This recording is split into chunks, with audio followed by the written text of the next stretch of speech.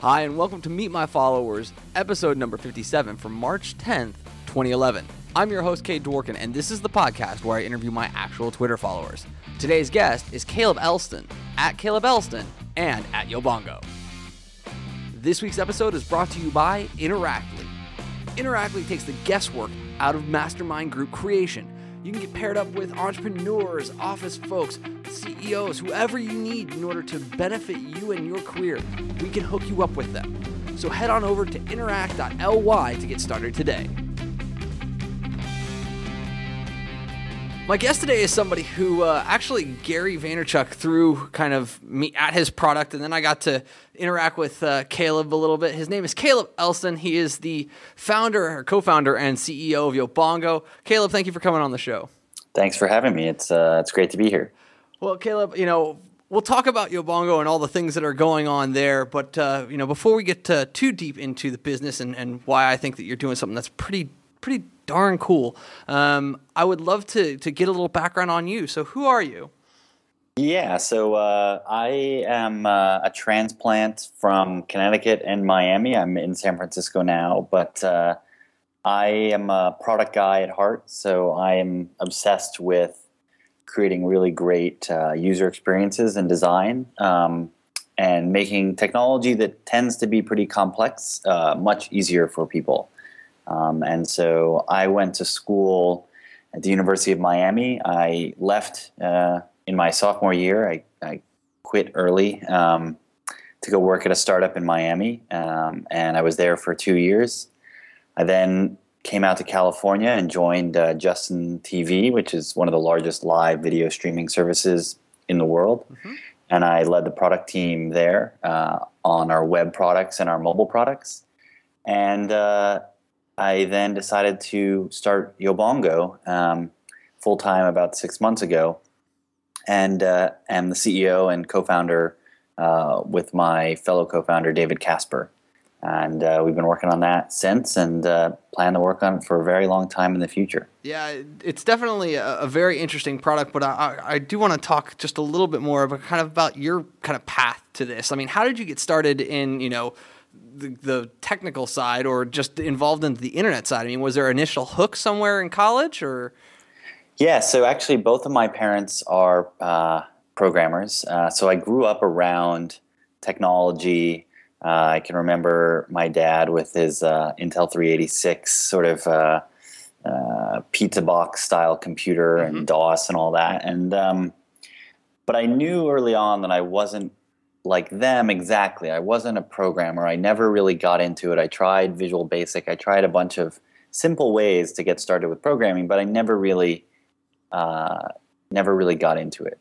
And so when I got to college, I thought, I'll do something in business because I really like economics, and I like business in general. But I realized that most people actually hate technology. They sort of abhor it, and and I actually liked it a lot.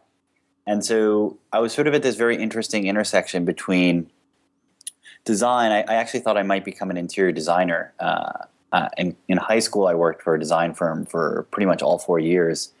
And so it's sort of this interesting connection between design, technology, and business that in college I had a lot of free time during the day, mm-hmm. Coming from a high school where my day was programmed from 6 a.m. until around 10 p.m. Oh, wow. At college, I was done around 1 or 2. And so I actually started working with some outsourced developers in India and the UK to try out some interesting little ideas, some things around newsreaders and some things around like e-commerce for colleges that would allow you to buy snacks online and have them delivered to your dorm. That's good. And I was actually developing that idea out and was presenting it at a local meetup. And the CEO of a company called Scrapblog, which did photo books, saw it and asked if I could come help them out. They were getting ready to launch. I stayed there for March break. They asked me to come on for the summer. I stayed on for the summer. They then asked me to stay on full time. That was an interesting discussion with my parents, but I'm sure it was. They sort of came around to it and realized that it was going to be a really great learning experience, and something that you don't often have the opportunity to do. And school would always be there for you, but this opportunity might not. So I decided to go for it and started working for Scrapblog full time. And I joined them before I could even drink. And 2 years later, the team had grown to about 30 people from about 4 or 5. So wow, that's pretty impressive. As a guy who graduated with my undergrad before I could drink in public, I totally know that feeling of being that super young guy. yeah, it's strange, right? It's strange when you go out to dinner with a bunch of people who are 5 to 10 years older than you, and you have to order Sprite because you don't want to cause any problems. Yeah, especially with the experience that I was getting, because I was working at GoDaddy, and so people were starting to recognize me, especially because I was working in the legal staff at GoDaddy. That I was going to an occasional dinner. And it was very awkward, and I was very fortunate that it lasted only a very short time after I had graduated, all of about, I think it was like 6 weeks. So, but up until then, it was very weird, and so I can definitely associate with that. But so you move out to California. Is that just like on a whim kind of decision, or is that, hey, you got a great opportunity kind of presented to you? Yeah, so actually one of my great friends at Scrapblog, his high school buddy was one of the co-founders at Justin TV. Got it. And so I heard through the grapevine they were looking for someone to help them out on the product side. Sort of started emailing them, and over sort of about a month period, sort of realized that it might be a good fit. They flew me out to interview, and that went well. And so then decided to join the team. And that meant moving out to California. Sure. And how early did you join that team? I mean, like, how big was the company? Because I seem to remember, I know I was reading the tech blogs when Justin.tv actually launched. So, I mean, how quickly were you a part of that team? So I joined about a year and a half ago. Okay. And so Justin TV is a really interesting story because they launched with Justin with the headcam. Yep. And then they very quickly evolved into the idea of letting anyone broadcast live video. And as soon as they flipped that switch, growth sort of exploded. Yes. And they spent almost all of their resources, and expanding the team was focused on making sure the service didn't go down. And every time the service was up, it would grow. And so they had one designer for a team of about 18 or 20. And so, all the resources were on scaling and back-end engineering. And once they sort of figured out how to get that under control, the site hadn't really had much love given to it in about 2 years. And on the consumer web, that's a massive amount of time. Yeah. And so I came in and we hired some more product designers, and we really started to rethink from the ground up, like what the Justin TV experience needed to be today rather than what it was when it was originally conceived. And so one of the first things we did was to redo the broadcasting flow, and we spent about 3 months redesigning that and rethinking that, and we were able to see a 700% increase in broadcaster conversion. Wow. From people landing on the homepage to actually starting a broadcast. And for Justin TV, broadcasts are the lifeblood, right? Every video leads to lots of video views. And so that really got the trajectory growing. And then the next big project was figuring out what Justin TV should be for mobile. What do you want in your pocket when you think of Justin TV? And we had worked with some outside firms to take the Justin.tv website and make it mobile, but those weren't actually very compelling. They were clunky, and there was just way too much stuff going on. Sure. So what we decided to do was to just start from scratch and go back to first principles of, if you just have live video and chat, what else would you build? Well, when you start with that frame of reference, then you realize that the quality of video becomes really important, because on a 3G connection, it might not look very good. So we needed to have adaptive quality. And so that meant we had to build an on-the-fly transcoding platform that would take a live stream and transcode it into multiple formats, all in real time, which is very different than what a YouTube or other static video site does, where they can post-process it, right? So that was a really big engineering challenge, and we're really good at engineering at Justin TV. So we started on that. You know that notifications become much more important. And so generally, you realize that you can't just take a big web service and cram it into a phone and expect greatness. Yes. You really want to go back and start from scratch and think about, what would you do if you were trying to beat your own service today from mobile? And that really got my brain in this mode of seeing the world through the lens of there's lots of amazing things that have been done on the web in the past that haven't yet been rethought for mobile. Mm-hmm. And so that was the context that was sort of floating around in my head when I realized that there's a lot of services that help you connect with the friends you already know. Yep. And reinforce that. And we've seen that trend over the past 2 or 3 years, and getting more and more specialized into networks for just your designer friends, networks for your friends who love pets. There's all these sub-social networks. Mm-hmm. But there's a very fundamental need to create new relationships and new connections in the world. Yep. And that it's a very simple statement, but everyone who's your best friend today was a stranger at some point. Yes. And so there's a process you go through from being a stranger to being someone who you care about. And we're really interested exploring that space. And technology hasn't done a great job of helping reduce that friction. Mm-hmm. And that's what technology is normally fantastic at, is reducing frictions in services that are something you do a lot and should just be made a lot easier. Well, and I think that this is where, Gary was so excited about, your service, and he sent it over to me in an IM kind of middle of the night when he knew I was awake because, I'm 3 hours behind him. And he was just like, when I get an IM from Gary, it's typically very short and it's, maybe a link and an emoticon, right? Yep. And when he sits there and he says, I need you to take a look at this like now, but be quiet about it, and that's when I knew it was serious. And so it was very interesting for me to sit there and then look at this and say, okay, wait a second. This is how I started on the web. This is, in a lot of respects, this is AOL chat rooms, but you guys are doing some very interesting things on top of that in order to make it really high value. I mean, do you want to dig into the product now a little bit? Yeah. So basically, Yobongo is a mobile application that lets you communicate with people who are around you, even if you don't yet know them. Mm-hmm. And so we let you open our app. We use your location to determine where you're at. And then we put you with a group of people, about 10 to 15, and you can just start communicating with them. And we use chat-style communication on your phone to do that. Mm-hmm. We have a very strong emphasis on real people. So we think that by tying the conversations to your real identity, mm-hmm. leads you to have the opportunity to merge these people at some point into your real friends group. Yep. Because when you think about who your friends are, you don't think of their phone number, you don't think of their IM, you don't think of their Twitter handle, you think of their name and their face. And so there's something very powerful about those two things. And so we spend a lot of time reinforcing that.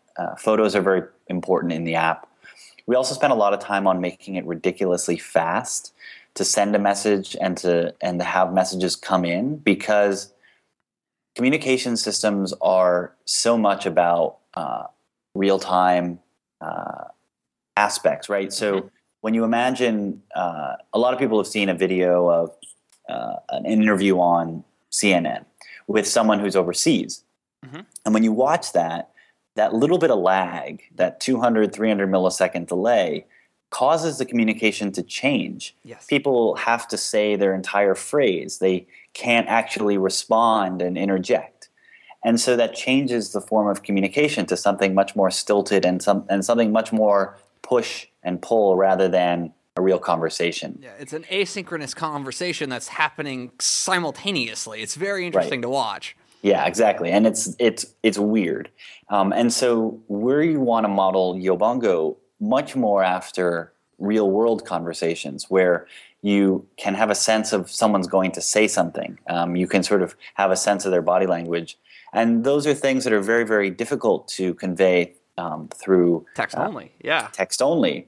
But I think one of the most telling things that we're at least getting close is that people can tell a joke inside Yobongo. And I use that example because jokes are all about timing. Absolutely. And when you know you can control the timing and when someone's going to receive something, it allows for that to happen. Yeah, and one of the things that I love, I mean, you've seen me crack a couple of jokes in the private beta room, right? Yep. And what I loved was the fact that everyone saw that setup happen, and then immediately saw that I was typing again. So they knew they knew it was coming. It was just a matter of how quickly my fingers could get it done on my iPhone, which was and everybody in the room kind of stops and waits, and because they know it's coming, and so they allow it to happen. And it is absolutely fascinating that you made that product and development choice to include those types of little features, those little touches that go so much further into showing kind of the nonverbals of communication in a very non-verbal platform. Yep. Very interesting. Yeah, I think we certainly, what's interesting to us is that there are a lot of features in Yobongo that if you were to write them down on a spec sheet, they wouldn't stand out. That we have this idea of who's typing. And not only do we show one person typing, but if there's multiple people typing, we show that. And it gracefully transitions from them typing to fewer people typing and whatnot. Mm-hmm. That's one. The way that the keyboard slides up and the text field expands if you type more than one line also wouldn't necessarily stand out. And we had to do that custom because the default iPhone behavior is to wrap text, and we make it expand. Yeah. And the reason we did that, not because it's cool, but because encouraging people to write a little bit more tends to lead to more thoughtful responses. And if you want someone to write a little bit more, they need to be able to see everything they're writing. And so you need to give them confidence that what they're writing is correct. And so that's why we did it. Mm-hmm. The reason we did the typing indicators is because knowing that someone else is still thinking about something is really important. And it also gets you wanting to stay around and keep your attention because something else is about to happen. Yep. And that's a very sort of compelling thing to know that there's going to be another message. Robert Scoble sent out a really funny tweet a few days ago about Yobongo, and he said, Yobongo is extremely addicting. Could you turn off an app if you saw @GaryV is typing? And so it was very funny because it's true. Yesterday I was at brunch and I was trying to get away from Yobongo because the food was just brought to the table. And people kept typing. And I couldn't pull myself away because there was more happening. Where in other services where it's completely async, someone sends a message, you read it, and then you think it's done because until you refresh, nothing else will happen. Yeah. And so we spend a lot of time on those sorts of features. And the reason is they lead to the modeling the human behaviors much closer. That if you're in a conversation with someone, you can pick up on those body like the body cues and the way their eyes are moving. Yeah. Imagine so much of internet communication would be as if two people were talking to each other, but their backs were to each other. Mm-hmm. That would be a very awkward situation, and that's the way that most internet conversations are. And I think that can let you understand why so many people get into really, really heated discussions about really trivial things online because they don't understand where the other person's coming from, and you get into a mode of wanting to prove someone wrong rather than to understand their point of view. Absolutely. Could not agree more on that one. I mean, I think that's a really critical piece is that, people misinterpret because of the lack of nonverbals, right? You can't understand tone unless there are certain keywords that trigger differently for different people. And so you can't anticipate that in a comment on a blog sometimes. And that's something that's a real challenge. And I think that's a challenge that is still yet to be defined. I think that there are a lot of great companies out there working on it. And I think that there is something to the way that this is done in real time that I think is really interesting, that could be very kind of useful in how you can convey emotion through the way that you guys are doing it. I mean, and the last little product feature that I absolutely loved in the, my playing with it, and you saw me, it was literally on my phone the night I think you sent it over to me, and I was like on it for 72 straight hours, was the private messaging system. I love the way that it decks up and it cleans up when it needs to. And when you go into that, you can see all your private discussions and they're persistent, which I think is one of the most important things that most iPhone apps get wrong. So can you talk about the decisions on how you kind of got through that portion of it? Yes. So So we've been talking mostly about the fact that you talk with people who you don't yet know in this group conversation. But one of the really important pieces to Yobongo that makes it a durable service for you and makes it something that you can use throughout the day is this idea of private conversation. So if I find someone interesting who's saying fun things in the conversation, I can tap on their photo and then I can send them a private message. And that switches the UI in a sort of fun way that all of the photos of the people in the private in the public conversation collapse, and your private conversations expand out in this sort of top bar that we have. And it behaves very similarly to the group conversation, where you can see when someone's typing, but you no longer need to be online at the same time. And you also don't need to be in the same location. And so it becomes this way to communicate with someone that is irregardless of time or space. And it's different than IM, it's different than text messages, it's different than email.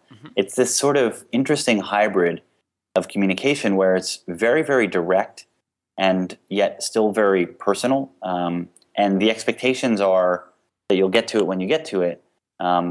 But it seamlessly transitions from being an asynchronous communication to synchronous. So, for instance, if you're offline and we're going to go meet up for drinks, I can send you a Yobongo message that's like, "Hey, Cade, I'm about 15 minutes away from the bar. See you soon." Yep. You get that message as a push on your iPhone. You open it up. I might now be back in the public room, sort of just talking with people about where I'm going.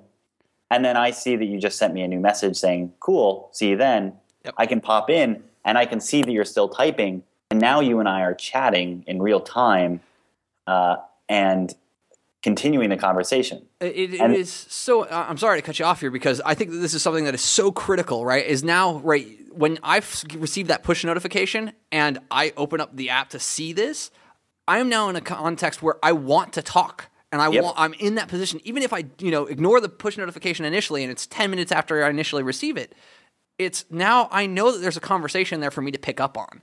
Yep. And that is a key component, where it's like Twitter, I just assume the stream is there. Facebook statuses, I assume the stream is there. If it's really important, it's going to be a message and it's going to eventually hit my email inbox. Yep. This is really smart in the way that it segregates the communication aspect completely out of that workflow for me, which I think is absolutely brilliant. Well, thank you. We really like it, Ever since we implemented that feature a few months ago internally, David, my co-founder, and I have pretty much stopped using text messages. And not as a result of us wanting to kill text messages, because it's not a great text message replacement. Push notifications aren't the most reliable system. When you get a notification, they stack on top of each other and you miss them.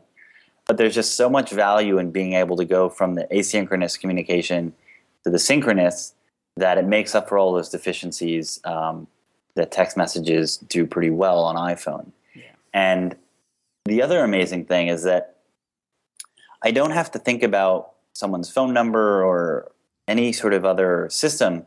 If I want to send you a message, I just tap on your photo and I'm sending you a message. Yeah. And so it removes so many layers of abstraction and sort of haze between communication that we don't have any sense of following people or friending people in Yobongo because it's all about communication. And so if I want to communicate with you, I just send you a message. If you don't want that message, you can ignore me or just ignore the message or block me if I say something that's sort of inappropriate to you.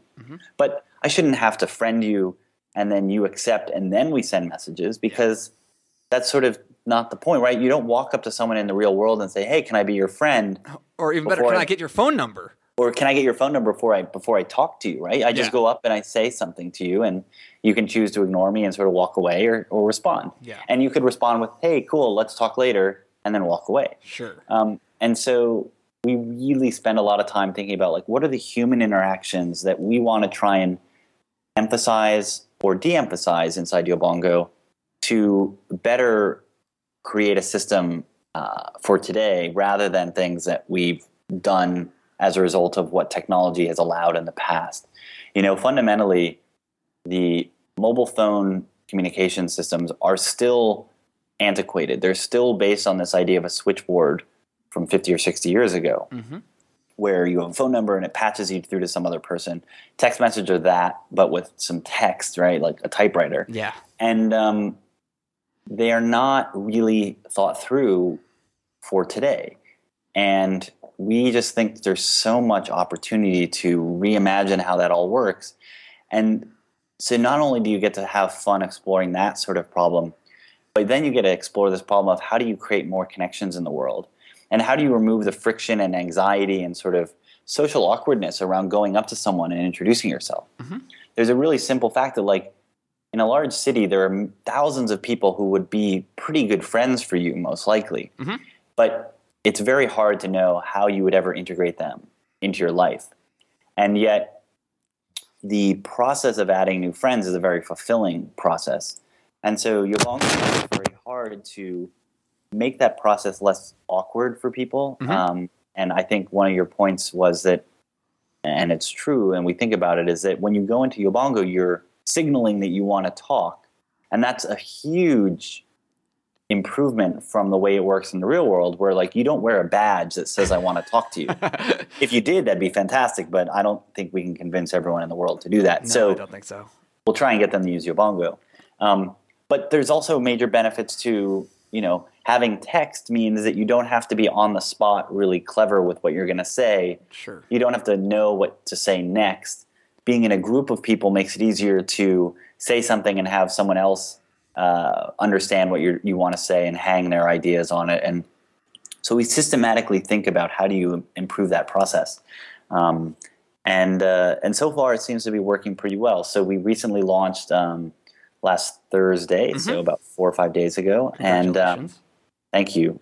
It was great to finally get it out to a larger group of people. We've launched it in San Francisco, Austin, and New York City as a way to make sure that the system can scale, that we have strong moderation policies in place to make sure that bad guys don't overrun the conversation, because no one wants that. And also really just make sure that we are happy with the way that the sort of system and the community is going, because we want everyone in the world to have access to it, but we want to make sure that the experience still has a lot of that magic.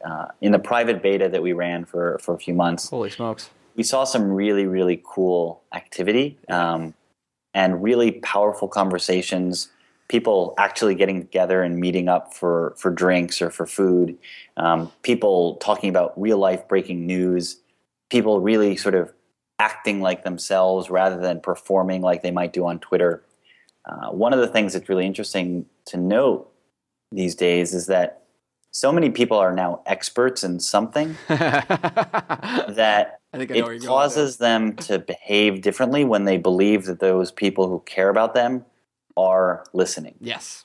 And so I've already found myself with just a few thousand followers that I'm more cautious about what I tweet, because I think about what my followers want from me. Sure. Which is very weird, right? Like, they were following me, but now I'm cautious of them. Yeah, no, you're interpreting what's known as the listener bias in psychology terms. So yeah, right. So you go from acting like you normally do, which is what people want, to now performing. And so it's sort of the observed is never the same as the unobserved. Yep. And Yobongo provides an outlet that is unlike that. You actually can be like backstage instead of on stage in Yobongo. Yeah, I mean, it was, I know we're getting short on time, so I do want to kind of, wrap this up. But no. Hey, I love hearing passionate people talk about stuff that they're really on the ball about, right? I mean, this is something that, for me is a personal kind of passion of mine. So, it was very interesting in the private beta for the days, about a week or so that I was in there, and seeing the connections that I was forming with people, and seeing kind of web celebrities who I've kind of known through people, and then be able to finally get a chance to interact with them and be like, hey, no, this is how we're gonna, this is who I know in between us, and let's talk, let's see what's going on, and South by is coming up, and who knows? Like, I mean, those are the types of connections that are going to scale, I think, very, very well on the platform, but. Caleb, I've enjoyed this very obviously, right? I mean, you get me to shut up, and that's saying something.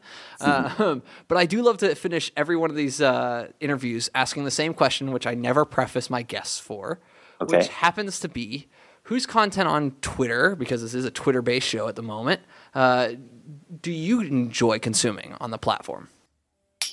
Whose content on Twitter? I would have to say I get a lot of value. I love putting people on the spot. This is so much fun for me because now I get to see like, hey, who's really top of mind? I really like Kissmetrics posts. So Kissmetrics is a company that helps with optimizations of your website.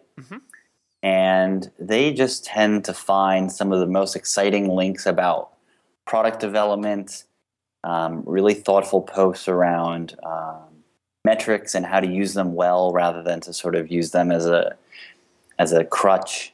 And so pretty much every link that they tweet out, I end up Instapapering, I guess, is a verb now. Yeah, I know. It's a very weird verb, but I do it all the time myself. Yeah. So I really like them a lot, and I would say for fun, I like Merlin Mann the best. Merlin is an amazing person, and I don't know if you've gotten the opportunity to sit in a room with him for an extended period of time. I have not yet.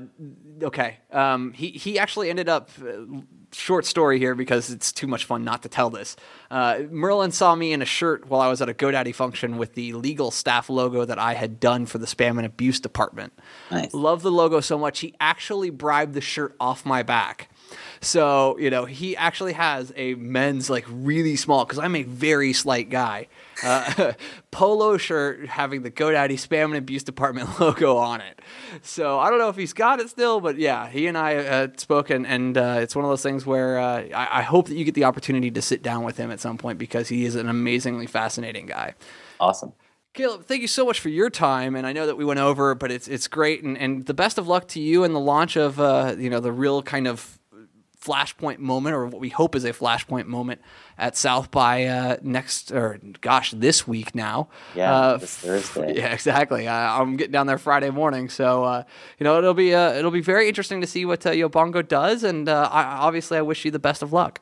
Well, thank you a lot, Kate, and thanks for the opportunity to chat and share a little bit about what we're doing. But we're super pumped for South by. So if any of the listeners are going to be at South by Southwest, definitely give Yobongo a shot and tune in. I think you'll have the opportunity to brush virtual elbows with a lot of really fun people and get the inside scoop on what's happening. At the very least, if you're in a boring panel, you can at least have some fun. Well, there you have my interview with Caleb. Hopefully you got a chance to kind of get an idea around who he is and what his product is, Yobongo. Please go and download the application if you've got an iPhone. As a personal note, though, I do want to state that I am actually flying out to South by Southwest tonight. And so if you're going to be in Austin over the next few days, follow my Twitter account, send me an @reply if you've got some time. I would love to meet someone who is listening to the show on a regular basis. So guys, thank you so much for listening to this episode of the show. I hope to see you back next Thursday.